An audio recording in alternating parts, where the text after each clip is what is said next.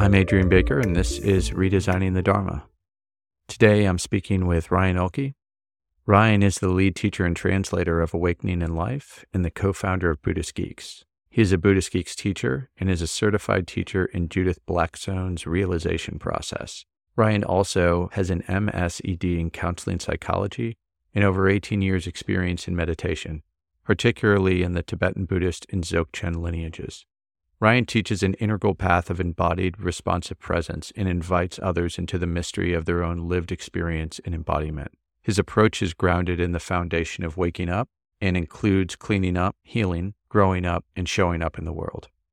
He also has a BA in Spanish, 3 years of graduate study of classical Tibetan and translation, and is a passionate learner and teacher of languages. This is a two-part conversation, and in the first episode, Ryan and I speak about our personal experiences with Buddhism, the practice of Dharma, and Vajrayana and Dzogchen in particular. We discuss our journeys of becoming practitioners and teachers and the impact of certain teachings and figures like Ken Wilber and Namkhai Norbu Rinpoche. The episode also discusses the importance of experimenting with different traditions, maintaining an open mind, and navigating the relationship with one's primary spiritual teacher or root guru. And here's my conversation with Ryan. So before we dive into your background, if you could just contextualize a little bit for the audience, briefly describe what is it that you do. In recent years, I've been focused on teaching Dharma pretty much in different capacities. So I'm doing a lot of 10-week trainings, which we kind of came across a nice model at Buddhist Geeks, especially Vince Horn and Emily Horn designing those 10-week trainings. And during the pandemic, a lot of people were at home working, but also with flexibility or not working. So a lot of those, but also a lot of private sessions. I'm now moving in actually into an evolving context where I'm going to be focused more on leadership coaching, executive coaching, things like that, where very much integrates an integral background. And I'm sitting with the question of how to bring in the wisdom and the experiences I've had from Dzogchen into this kind of context explicitly. And I think the environment's opening up in general across culture. I mean, we see meditation now being embraced by everybody. It seems like everybody meditates just like everybody does yoga. But, it's opening up the funnel there, I think, for more and more depth, presence, and working with awareness. So yeah, I'm still teaching Dharma, mainly through private sessions though, these days. I like the private sessions quite a lot because it's much more organic and responsive to what's going on in a person's life. We need that foundation of structured teachings and practices, but there's no way around it. If we can't adapt it and integrate it into our life, then I don't know, what are we doing? Basically, would be my question. Yeah, I'd love to hear you say more about that because I can really resonate with that. There's something about me, at least at this point, I'm very much drawn to one-on-one as opposed to groups. And I'm curious because you've really done quite a lot of both. Yeah. And what is it that over time has drawn you more and more to the one-on-ones? So I still do like group settings, that a range of 10, 15, 20 people. There's something special there because there's a stronger feeling of practicing as a we. That happens for sure in the relational space of one-on-one, but obviously there's a different degree of intimacy in both settings.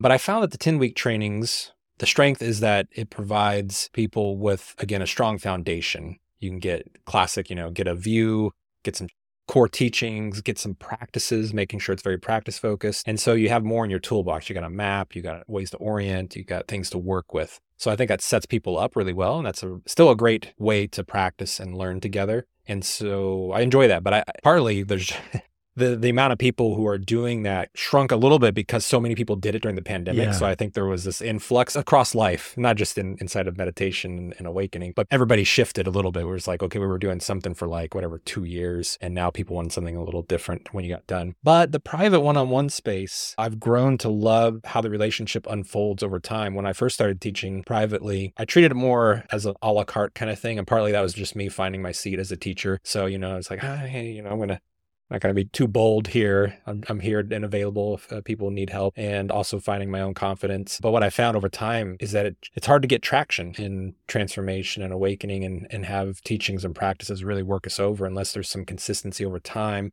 but in the context of a real relationship through the ups and downs of life, twists and turns. And so that's been quite nice. So I've got to work with some people for a few years now and starting to really see how that evolution happens over time in real time. And yeah, I think we can relax into it a little bit more, all of us, in that context, teacher and student, but you just relax and say, what is this practice actually about? Why the hell are we practicing? What is this for? How does it matter in life? it helps to also break down, I think, ideals and certain obstacles that are hard to do because it depends on where somebody's at, right? So we can use stage models. So if somebody is gunning for enlightenment, so to speak, and they're in those first couple stages, well, then it's just like, yeah, excitement and give somebody a practice and coach them along, right? But at some point to progress, to awaken deeper, you just have to let go. You have to let go of practice in a certain way or what you expect out of practice, what we hope for, the disappointment from anything that we had hoped for. And when that starts happening, then it can really permeate more easily into life and life can be brought into practice. So I think that happens much more easily in a deep, intimate relationship that happens over time. And that's, of course, that's the tradition, especially we're coming from in Vajrayana. Certainly the case Yeah, in Zen too, but it's how you learn anything. It's kind of the apprenticeship model. Yeah, well, you have a good point about the flavor and style of awakening, especially in Sogjen. I'll give a perfect example. So Lama Lena is someone who I really love as a teacher, and she does lots of teaching online through YouTube, lots of live streams. So I always recommend her. If you go to her YouTube channel and look at live streams, she's teaching all the time. But I had a student who did one of her retreats, and I've done some in-person stuff with Lama Lena, but I haven't done one of those retreats. So I was just curious. And he said that you get together once, she gives you like the general practice, then there's just a lot of Q&A. And then she's like, okay, now go practice. You're committing to a certain amount of practice in the midst of your life. And then you swing back around and you get to ask her all the questions you have. That's it. So you heard the word retreat, right? And if you come from, say, insight tradition, I mean, really not just insight tradition, plenty in Tibetan Buddhist tradition, like the month long in the winter at Shambhala and just a dot tune. Or even I've seen like Pema Chodron, I think it's like a 2-month. Yeah. But those things, it's like, okay, we're going to be in practice every day. There's going to be structure all day long. Here we go. So somebody coming in with that mentality into this thing and sign up for a retreat, and then that's what you're getting. Personally, it's great. I think if you come up with that expectation, that's going to be a shock that is a teaching because it's like I'm grasping. I want a lot more. But it's the informality of it. And Sogjen is, I think, probably the most informal from what I've experienced in Tibetan Buddhism. The practices are plenty of practices, plenty of things you can do, but they get stripped down quite a bit. So that's always resonated with me. I'm much more intuitive. I'm much more loosey-goose, and I like to go where the path takes me, which is interesting because in Tibetan Buddhism, sometimes this gargantuan Olympic path set before us. It's like you start with Ngundro, and you're going to go do hundreds and thousands of everything, and then you're going to do this, then you're going to get the boomies, and it's just like, holy moly. And so it can be kind of prescriptive in that sense. And so when I found Sogjen, personally, I found it the way Namkhai Norbu taught it, how I experienced Lama Lena. It was kind of like, do what you need to do. Work with your experience where you are. There's nothing else. Completely. And for people who might not know what Dzogchen is, it's a particular stream within Tibetan Buddhism, more associated with the Nyingma tradition. And then you have Mahamudra, associated with Karma Kagyu. It's fundamentally similar. And I think just the way to explain it for people who wouldn't know, it's just moving from kind of form to the formless, which we can see across different meditative traditions. And it's sort of when you learn anything, right, you need to learn forms at first in discipline and effort and technique. And then the more and more over time, you let go. But the difference is, I mean, in many traditions, including Vajrayana, you don't let go. I mean, you keep doing those forms. And that's why Dzogchen is really, in many ways, if you look at the actual practice, I often feel I have more in common with a Zen practitioner than with other streams of Vajrayana practitioners who are doing very elaborate sadhanas. I haven't got to hang out with a ton of Zen practitioners, but that was always the vibe I got too. I'm like, okay, like similar languages, I don't know, Spanish and Portuguese. It's kind of like, oh, it's different, but it feels similar. And something interesting for me, having taught a while and trying to figure out how to articulate a style like Sogjen in this modern context where mindfulness is dominant. It's a default term for what meditation is, even just it's mindfulness. But everybody who's been in a tradition long enough knows that there's differences there. And so similarly, it's like a different language. And in the Tibetan tradition, Sogjen is placed kind of at the end, the pinnacle, when it's presented as a linear model. But how Namkhai Norbu taught it was not taught like that. He did present it like, say, hey, this is how it's traditionally presented, and this would be how it would progress. But it was not taught like that. And so the shorthand that I've given to this and how I experience Sogjen is start with the end and work backwards. So direct introduction to the nature of mind, your true nature, you do that first. You get that taste, you start with that, and then you see, can I just rest as awareness itself or no? And then I feel into my experience, what is it that I need to work with? Where are the obstacles and what would be the right practice for that? So it's not prescriptive, but it also embraces form as needed. So it's responsive in that sense. Throwing in also awareness style practice. So borrowing from the Buddhist Geeks model of 6 ways to meditate, awareness is one style of meditating. I think it's important, even though it's my flavor and my style, and I happen to like it quite a lot. There can be a mistake for people who come from a non-dual background and an awareness background to put it at the top. Like, that's the best way to meditate. No, I need all 6 ways to meditate. It just so happens that my home base is in awareness, and mindfulness does become useful, and we use mindfulness in Sogjin, but it's kind of secondary. It's like, okay, I'm going to use that as needed. But also there's practices for integrating into life. The 4 Choksha is one of my favorite teachings of like, however the body is, that's the position for practice. However your state of mind is, that's the state of mind for practice. So then it opens up. It's like, oh, okay, so wherever I go, however my body is, that's the practice. This is awareness. So anyways, that's my further unpacking of what Sogjin is and how I kind of essentialize it, simplify it in this mindfulness dominant context. I like that. that we find ourselves in. I like that. Let's go back a little bit. How did you get into Vajrayana in the first place, and how did you come across Namkhai Norbu Rinpoche? Let's see. I was like 20, I think. It's about 25 years ago. I found Buddhism just organically. I lived in St. Joseph, Missouri, north of KC, where I'm at right now. Small town at that time. Okay, you gotta remember, it was the hell year was it 1999? 98, something like that. Okay. I don't know. It was 99 or 2000, something like that. All right. So meditation wasn't all the rage. I mean, you're a weirdo back that day. Yeah. If you're into meditation, especially in the Midwest and in a small town. So that was my context. I didn't have any exposure to anybody except for one guy in my music program who talked about some meditation and Ken Wilber, things like especially that. Tibetan Buddhism. Yeah, especially Tibetan Buddhism. But somehow, I don't know what the first book was, but I remember the Dalai Lama's book, The Art of Happiness, was at our bookstore. And I remember being drawn to it just naturally. So in some ways, I would say we are inclined to embracing past lives and rebirth, as is done in Tibetan Buddhism, and as I tend to think is just how it is. There's definitely that strong feeling of like, there was nobody talking me into this at all. I just was like drawn to it. So I picked up that book. I really loved it in the context of my life. Coming from the suffering path, a doorway was just like trauma and suffering and everything in life. And this beautiful path that addressed the suffering, but offered so much hope and joy. And Dalai Lama, that's his superpower, is just joy, right? So I thought, wow, this is a different way of being. I picked up a few other books, but then I ended up finding out that there was a Tibetan Buddhist center in Kansas City. It's called the Rime Center. They're no longer at that location. Unfortunately, it was in like this great old Catholic church. And so it had a great vibe to it. Contrast. You walk a big stair. Yeah, it is a contrast, but it worked so well because you just walked these big staircases. So you ascended, into the center, and it was just a big open space in there. It was really beautiful, and I felt at home immediately. So there was no trying out. That was it. Love at first sight. Kind of funny to think about because of how strange it is in the context of our culture. Oh, yeah. All the tonkas, all this stuff. The whole vibe inside all the Buddhist lineages. I mean, Tibetan Buddhism is the most forwardly ornate, out front, flamboyant. There's no hiding it, but I loved it. I was just like, this is great. And so because it was a Rime Center, Rime means non-sectarian, and non-sectarian within the Tibetan Buddhist tradition. So the 4 lineages of Tibetan Buddhism came through that center. So different teachers. I got exposed to different teachers. In that sense, I got to do a little trying out of different teachers. And for sure, Lama Lina and her teacher, Rangdo Rinpoche, came through one time, and he did pointing out instructions, and it's pivotal in my life and mind-blowing on multiple levels. One, it was the first time that I had pointing out instructions where I got it, and I was like, I just can remember the moment and how everything felt.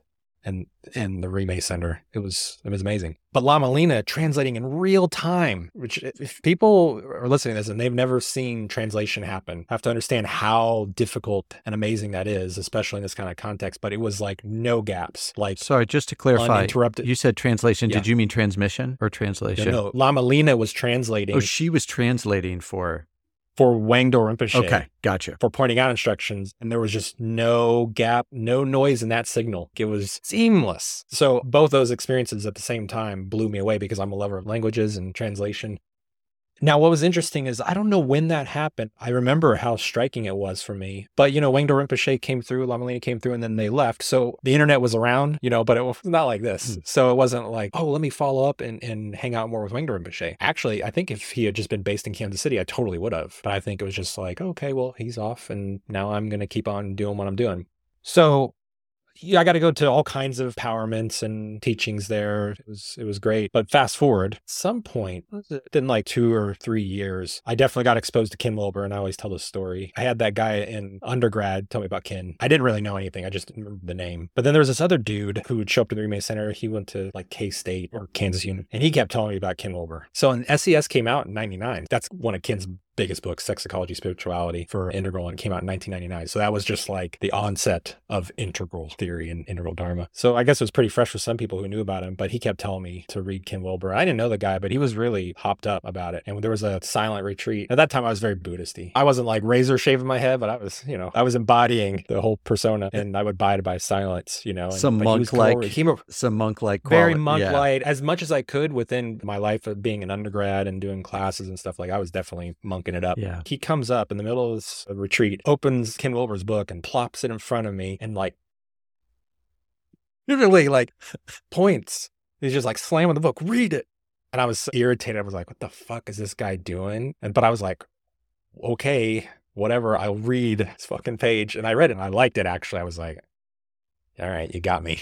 I don't even remember what I read. I think it was out of A Simple Feeling of Being or The Essential Ken Wilber. I don't remember, one of those things, but I was interested. I was intrigued. I mentioned that because it was through Ken that I heard about Namkai Norbu. And there's two things that happened for me. Ken, one, presents and has always presented awakening as very real, very pragmatic, very extraordinary, but down to earth. So I also tell a story that like, I remember when I got into the Ken Wilber's community, I got like an email forward of pointing out instructions he gave. That's one thing he does really well. Normally he's just all philosophy and kind of frameworks, and he doesn't do teaching. But when he drops out pointing out instructions, they're pretty damn good. So he gave pointing out instructions written to somebody, and then he was like, now just go have a beer. So you got to think, I was this monk-like Buddhist practitioner, practicing a little bit in the Gelug style, which has a very different vibe than Sogjin. Yeah, can you explain that a little for folks who don't know Gelug. So I was doing Lamreb, sorry. And it's been a while since I practiced Lamreb, but there are all these stages that you go through.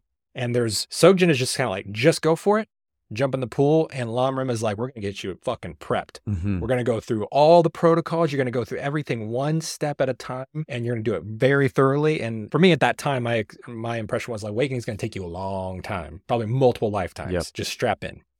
But there's a lot of good in there. It's just not my vibe. If I could just bookmark that for people, that's a larger tension in Dharma for people who are newer. That debate between how scholastic it is versus the more yogi, direct experience, emphasis on meditation. We really see that even beyond Vajrayana. Yeah. Totally. And just to say something about that, I got a master's in counseling psychology, and then I went to Naropa, which was a dream to be in Boulder and go to Naropa. And I did 3 years of the Indo-Tibetan Buddhist program, did all the Tibetan language. I even taught a year of the Tibetan.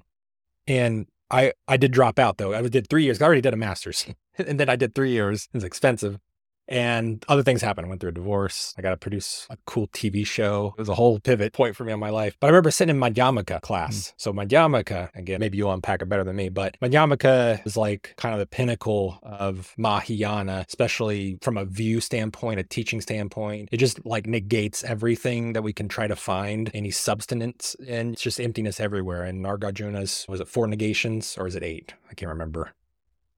I've forgotten as well. I never got super into Madhyamaka. I studied it a bit, but I just naturally came to the direct experience more. Well, so if you're similar to me, that's my experience. So when I was in there, I was just like, this sucks. Like for me, not the teachings are bad, just like, this is not my vibe. I can't get down with this. But I did recognize that moment. I'm like, listen, some people, this is what works. Getting into that kind of Madhyamaka, intellectually powerful path, that's what works for them to then open them up into emptiness. But it's not me. Yeah. I think Bob Thurman's a great example of that. And he's someone who helped me to appreciate it. Yeah, totally. So exactly. So I totally appreciate it. And even more so now. I've matured over time. In that moment, it was more reactive. But I still, even in that moment, I was like, listen, I know this is going to be good for some people, but I can't do it. I dropped out for many other reasons. But I remember that was another moment where I was just like, I don't think I'm going to finish the class. And that was a tough one because I loved completing my classes and getting my A's. But I fully left it. Anyways, circling back around to finding Ken and then Namkai Norbu.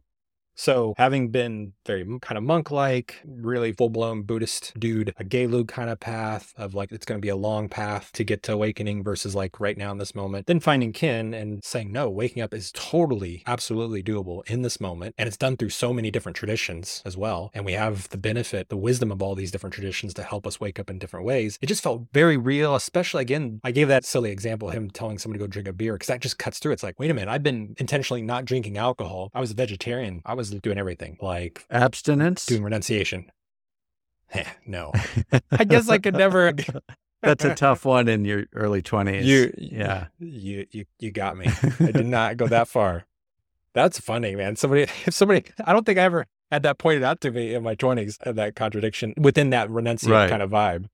Right? Well, because the just- most powerful and difficult one, like it wasn't even Yeah. conceivable that you would entertain that. I never once thought of it. Now that you're asking me, like it never crossed my mind. I've been like, no, buddy. That one's staying in. Yeah.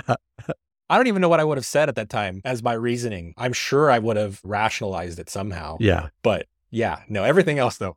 Had to ask. I didn't know how far you were taking That's a it. good one. Yeah. That's a great question. I love that you asked because I never thought about it actually, literally until you asked me. So I had that shift and that was a heart gut twisting recognition. I remember being in a dorm room in the summer. I was working on campus and reading through Ken and just having this deep sense that I had to change how I was practicing, do a hard pivot. There was like grief almost in it. It wasn't like excitement. Like there was excitement when I first found Ken. Like, ooh, I highlighted the shit out of A Theory of Everything. But in that moment, I was like, I need to switch this up. I can't keep going down this way of practicing. I need to go this direction. And so there was a sense of loss. It was like a sense of breaking up with somebody I had loved and saying like, oh, it doesn't work. Oh, okay. Death and birth. Yeah.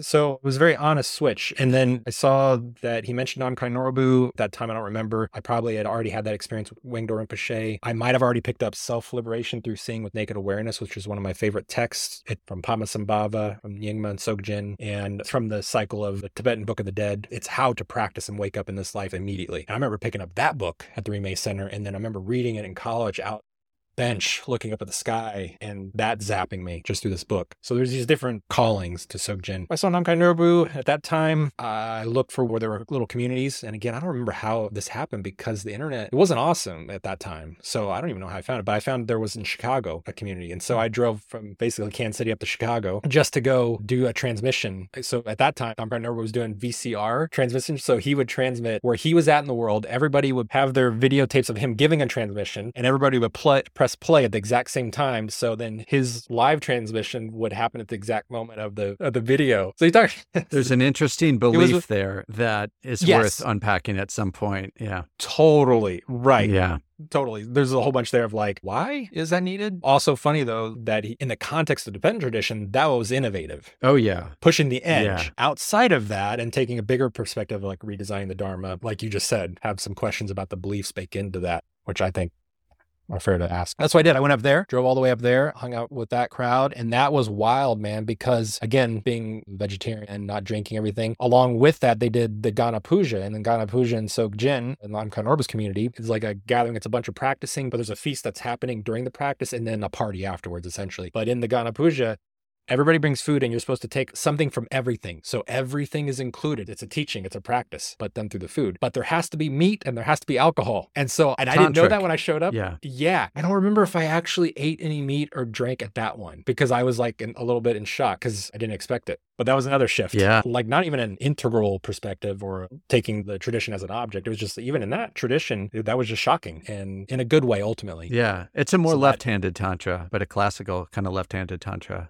Totally. I just hadn't been exposed to it up until that point. Yeah, but I dug the vibe and just kept going with it and eventually just went all in. I really loved how Namkai Norbu taught. It was very practical, very responsive. The poetic language, just everything. To this day, I still love many of the teachings. I'll just pick them up and they're just great out of the box. So yeah, that was definitely highlights of how I found my way there. Can I linger on that for a second? Because you said you love language. And I found that there's a deep connection between contemplative traditions and art. I think for a lot of people, you can really teach meditation as a science, and that's really beautiful. For me, I really feel it's more of an art. It's not trying to grasp at anything. And so I'm curious, could you say a little more about how Namkai Norbu used language in a way that really moved you? What did you learn from him as a practitioner and a teacher? Yeah, that's a great question. So I got to attend multiple teachings with him or streams, live streams, in-person live streams, but then also a lot of his writing. So essentially what would happen is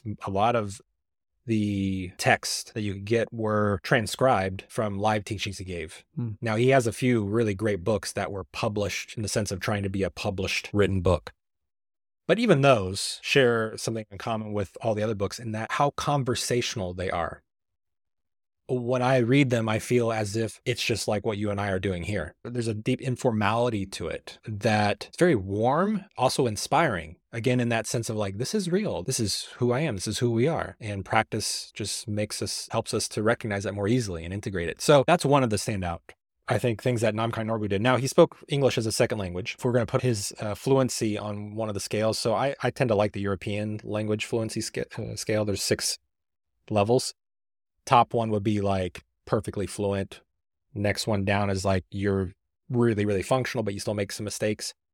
I think he was kind of like that 5th level or maybe even 4th level. So his English wasn't perfect, but it didn't matter. It was totally good enough. But in that sense, I wonder how much of his poetic nature got to come fully through in his English. But I'll give you an example of something amazing. He had a structured path that he created if people wanted to take it up called the Santimaya Sangha. And there was a base level, which I did most of that. And then there were like these other levels, and it gets more Olympic because it's Sogjen. The first level, for the base level, in my opinion, is incredibly thorough. A person does all of that, you got to move through several stages of awakening. But that text had an even shorter poetic text. And what happens is in the teaching, it's amazing. So they're like stanzas, 4 lines each. But what happens is because of the Tibetan language, because Tibetan language is more fluid and intuitive, and there's a lot of implication inside of all the syllables and everything. So there's a line of 4, and each line starts with the same word. Next stanza, a new word starts each of the 4. But at the end, all of those single words end up becoming this masterful poem at the end. You got to think about how to do that in language. To write several stanzas where you're using the same word over and over for each, 1 stanza, 2 stanza, and then that becomes this amazing poem at the end. It comes across in English, like the beauty of it. And the essentializing, it's not overly conceptual. Madhyamaka's on one end, this Santimaya Sangha poem is on the other end. Right. Which is what Dzogchen's about, breaking things down to the essence. Yeah. Pointing to the essence. That literally being poetic, and how it's pointed to, and being playful. I find that with Dzogchen in general, whether it's Namkhai Norbu or Lama Lina or Padmasambhava or Longchenpa, from way back in the day, you'll find playfulness. Yes. So I love that. I think that's important. This is where we take a more integral perspective and say, what does every lineage and tradition have to offer? I think that's what Dzogchen has to offer inside the Buddhist context, is the playfulness of being alive and of awakening. Yeah. So Namkhai Norbu did that wonderfully. Yeah. That's beautiful. I really resonate that. I feel like when I look at the few teachers that had the biggest impact on me, I would say Tsoknyi Rinpoche, Sally Kempton, who was Shaiva Shaktisantra, and Adyashanti.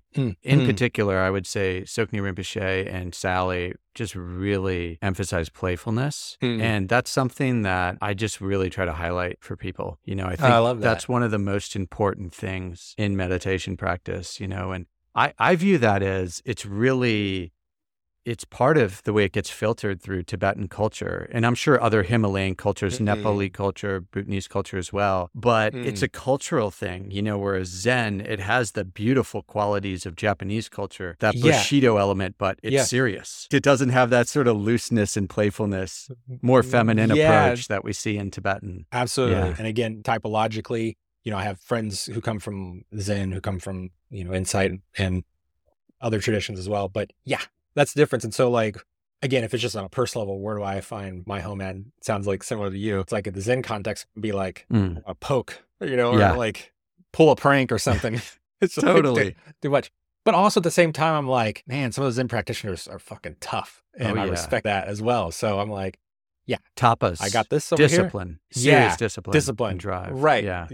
Absolutely, which I love. I love that too. And I'm conscious of speaking to people at different levels on this podcast. There are people who are super into Dharma and geeking out with us, and people who are more beginner. And so I want to ask some questions that are hitting people at all levels. Great. I think a good thing that I'd love for us to inquire into for people who are newer to meditation, I think there's a healthy balance between finding a style that naturally aligns with your personality and your sensibility, and at the same time pushes you a little bit. Yeah. We want to maybe go against the grain a bit, but not too against the grain. Right. And one thing I've noticed from practicing in a lot of different Dharma and yoga communities, you really see the personality part come through. So Zen or like Mahasi style. Like you get these really hardcore, disciplined type A personality types. And then you can get sort of the more looser, laid back, playful people in Vajrayana. And it's interesting because you want to be with what suits you well. But on the other hand, maybe some of the laid back Vajrayana people could deal with some more structure and the Zen people could use with some more playfulness. So how would you describe that to people in terms of finding a style and a tradition that suits them in terms of being aligned, but also pushing a little bit? Yeah, it's a very good point. And I will go back to this a lot. I'm a big fan of just saying whatever works.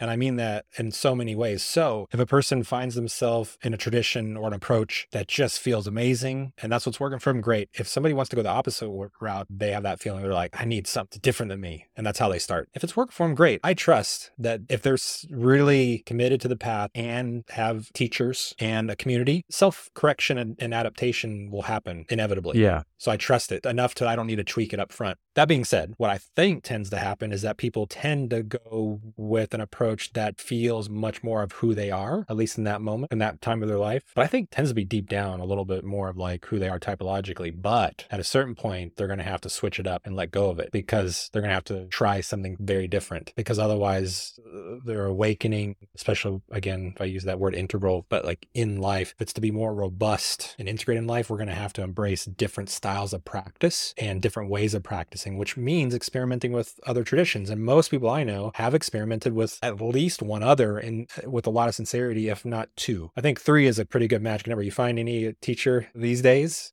our age, boomers, that's what they've done. They might have had one person they studied with a lot in the beginning, but then a couple others that they also fell in love with and made their practice and their awakening deeper, more nuanced, more responsive. So I think that's what happens. And so I know, like, if people come to me and they're really into the awareness style, well, here's what happened. They've either done mindfulness a whole bunch and then they come to me and the car, wait a minute, we're going this direction now. And we have to undo habits and say like mindfulness is totally great. It's just that you got to practice a different way now.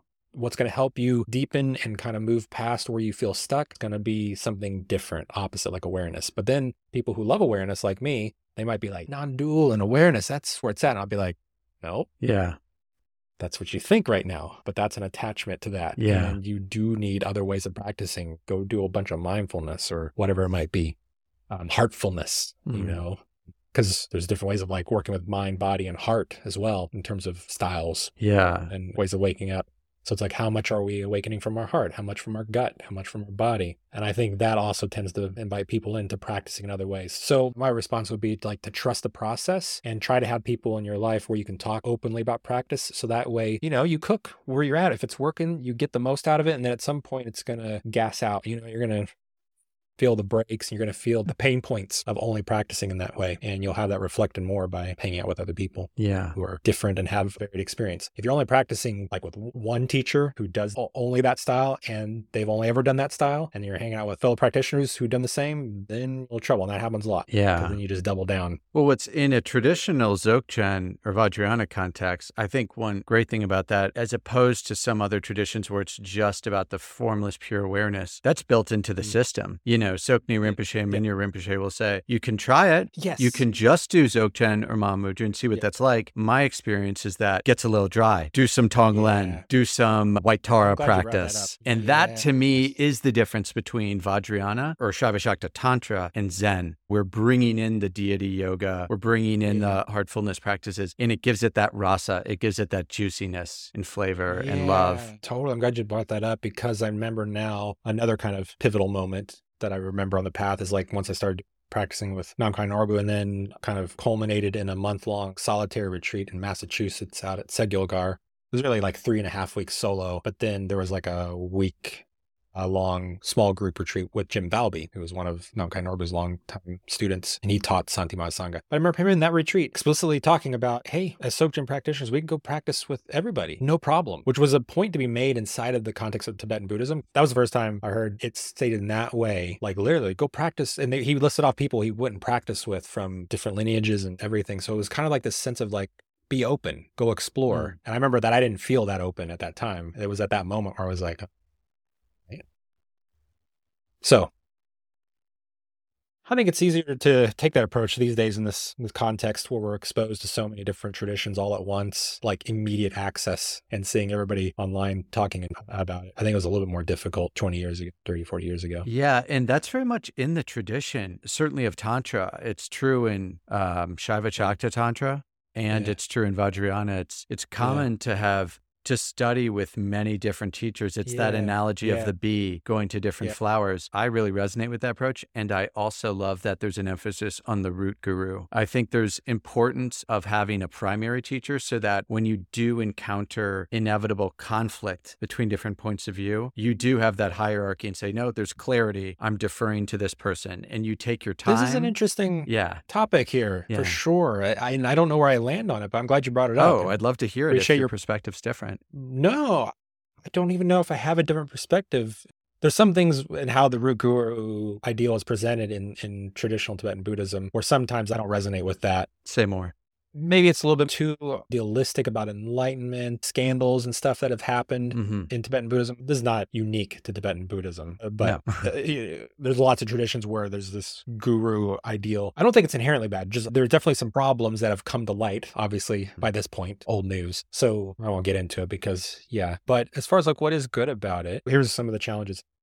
Back when I was growing up in Tibetan Buddhism. In Missouri.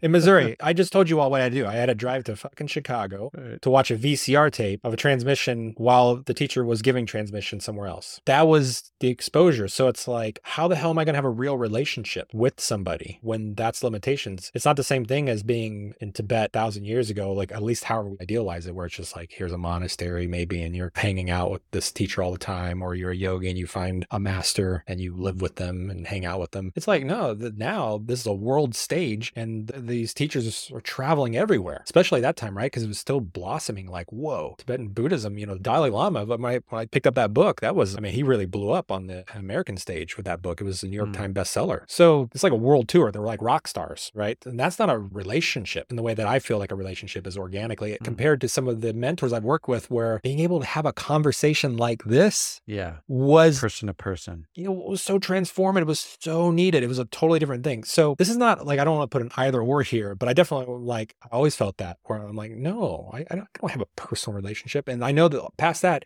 we're only going to say, well, there's some sort of special sauce that happens. And that person, you keep having that special sauce with them wherever they're at. But that still doesn't take away the fact that we're all walking a path and we need a real relationship that's ongoing along with our path. I remember Ram Kind had an email and he would let people send emails, but he had too many. You remember Bruce Almighty? You remember that movie? Jim Carrey? Yes. Jim Carrey complaining all the time about his life and keeps blaming God, traditional mythic God, played by Morgan Freeman. And so Morgan Freeman gives him the power of God.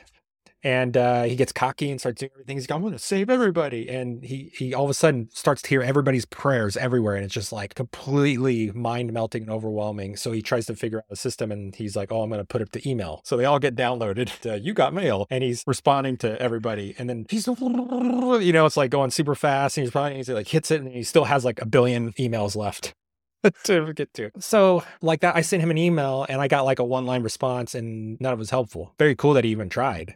He did get back to you. Got back eventually with a single line. So sincerity, like he totally wanted to do that, but it's not the same thing as those people who got to live near him and spend lots of time with him, and not the same thing as what the experience I had having a real relationship over time, like the one-on-ones that I offer. It's huge. So once I found that was a whole nother journey of my path to be able to work with some people in person and have one-on-one conversations. I think people can have really special relationships in the sense of like, this is my root guru and I have a personal relationship with them and it's powerful and it's the main person I work with. And it seems like maybe that kind of happens still even across the lineages. Even outside of Tibetan Buddhism, people tend to have a person that they've worked with for a long time and that's their go-to, even if they work with other people. So I think that seems to happen in some simple way. But the word root guru carries a punch. Thank you for sharing that. I'd love to think through it with you, what it means to me. Yeah. I'd love to hear more. Yeah. I certainly can relate to some aversion to the shadow aspects of that. It brings up similar things for me, Rukuru, in terms of the shadow and the hierarchy. I don't have to subscribe to idealizing someone to that extent. I don't have to view them as infallible. And I think when you view it through an integral framework, which we'll get into later, but through these different streams of development, we might say from a waking up perspective, this person is very advanced in their high level of competency or mastery. And that's why I'm with them. And then yet from a growing up or psychological perspective, if they're from a traditional Tibetan background, they could be at a different stage of development. It could be a mythic stage of development, like in Ken's. And on the cleaning up front, it's good to be helpful with the uncertainty. I don't know this person's shadow, and just using that as an opportunity to look at my own projections. So I've come to really feel a deep sense of heart connection to Tsoknyi Rinpoche. I feel like I really got the guru principle when I met him. I found that person and I feel that still. And so I go back and I relate to him that way. And for me, I think a great teacher, it's really about, he doesn't have all the answers. And I love one thing about him, he'll poke people's questions if he gets that projection. But it's really about what he embodies. And he's inviting you to recognize and stabilize that recognition within yourself. Yeah, I love that. I think that sounds beautiful. I think that's how it should feel. And that's what it's about, that heart quality and also the maturity that you're bringing with it and how to see your teachers. I think that's important too. But the love, the embodiment, the heart connection is wonderful. And I think I felt that with more than one teacher before. So I think that's more for me of like, do I land on one person that I have that with more than another? I don't know. But my path was weird because I think it would have been different. I think it would have been different if I were 20 years old now and the kind of connections I might have made with different teachers. But I don't know. Yeah. So I guess the flip side of that coin, that was part of how but the other part is why I made the comment I did about having the clarity of instruction. As someone who's studied with so many different teachers, lots of different traditions, I noticed that you don't get stuck inside a box and you can make more meaningful connections across systems, but it can really lead to confusion. And so it's important to have that. It doesn't mean the person is perfect, but that he can answer questions outside of meditation or Dharma for you.